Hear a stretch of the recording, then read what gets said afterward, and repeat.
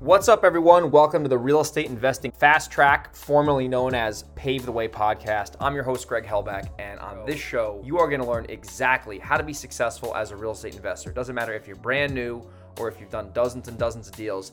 This is a podcast you're going to be able to listen to that's going to give you actionable, specific advice on how to be successful within real estate investing. I'm going to interview top-notch real estate investors each and every week, and there's also going to be some content that is just going to be me telling you exactly about my journey and how I've went from a broke kid starting out to $1 million real estate investor. So if you want to learn how to be successful investing in real estate, this is the show to listen to, and I'm looking forward to being able to serve you at a high level.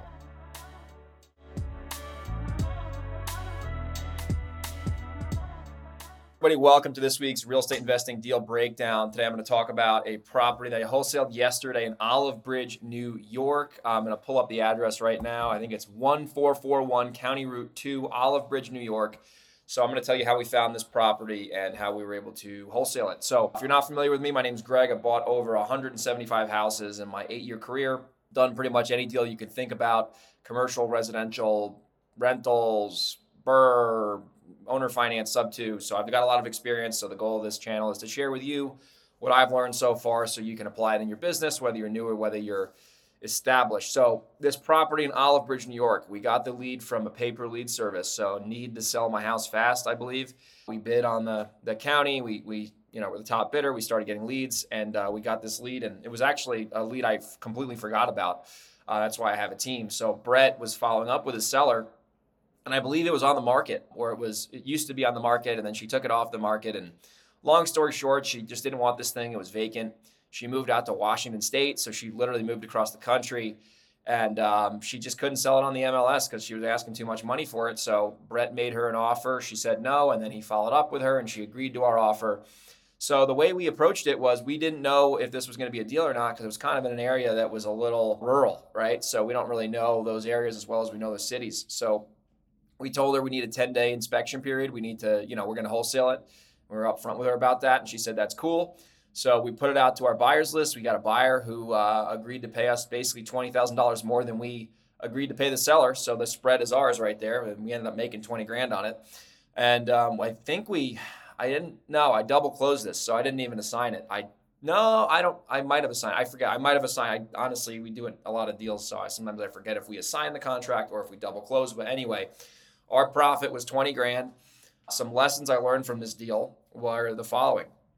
Number one, if you're unsure about a deal and you don't know if it's a deal or not, be transparent with the seller. Just tell them what you're trying to do. Like we told the seller, hey, we need a 10-day inspection period. We're going to sell this to another investor and make a profit. And if they're cool with that, transactions like this are pretty easy because the seller knows what you're doing. And she was actually really easy to work with. She was definitely a reasonable seller. So number one, be upfront with sellers if you don't know if it's a deal. Lesson number two, this is a good one. So need to sell my house fast. I think I've been buying leads from them for years, and we just haven't had a lot of luck with them. And we've had a couple deals in contract and this, that, and the other, but this is the first deal that I closed from need to sell my house fast. And I bought, probably 100 leads from them. So you never know if marketing is going to work or not unless you do it consistently. And now we've made more money from that channel than we've spent. So I'd have to look at the ROI. But anyway, I guess the lesson is don't give up on marketing because every channel will work if you work the channels, right? Some people have a lot of success with it. Some people don't have a lot of success with it. I can say right now we're kind of 50-50 with it. But we made money from the channel, so obviously it works. So that's the second lesson. And the third lesson is this. I've made this lesson in the videos before, but if you know your market, you can do this business from anywhere in the world, right? I never met the seller. Brett never met the seller. This is in person. Obviously, we communicated over the phone. We never went to the house, ever. I've done so many deals where I've never been to the property because you got to know the market, right? If you know your market and you know what stuff could be worth, and you know repairs, I know how much repairs are. I can pretty much look at pictures and figure out what the rehab would cost within 10%. If you know your market, you can physically never need to be there, and you can virtually do deals and make money from anywhere, right? It sounds like get rich quickie, you make money on your laptop, whatever, but it's true. I've done probably 100 virtual wholesale deals, right? 100. That's a lot of deals. That's not a fluke. So if you know your market and you understand how much properties are worth and how much work needs to go into properties, you can analyze deals virtually and you can make money on the internet. That sounds schemy, but it's true. not scheming. It sounds too good to be true, but it is true. So that's another lesson. Like if you're in, let's say you live in San Francisco or somewhere in Miami, somewhere that's super crazy competitive, and you don't want to do business there.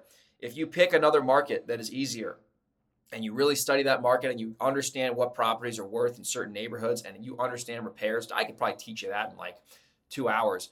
You can do this business from anywhere. You can live in San Francisco and do deals in Tennessee, right? And there's hundreds of people doing it successfully. So that's my third lesson. I hope you got value from this. If you did get value, if you can subscribe to my podcast, subscribe to my YouTube, however you're watching this, like the video or leave me a review if it's a pod, if you're listening to the audio version.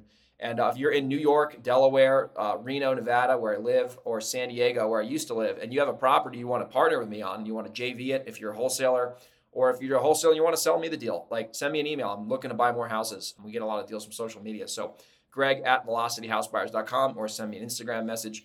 I hope you enjoyed this, and I'll see you on the next one. Take care. Bye.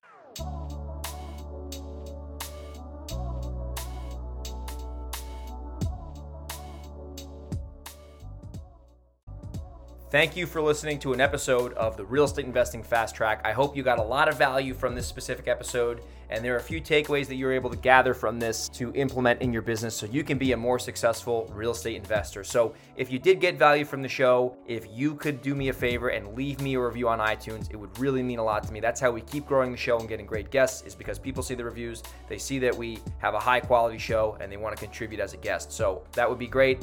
Also, if you got value, if you could share the show on social media, that would be great, because that is how people see this besides the reviews. So once again, if you did get value, if you could do me a favor and leave me a review on iTunes and share the show on social media, it would really mean a lot to me, and I'll see you on the next episode.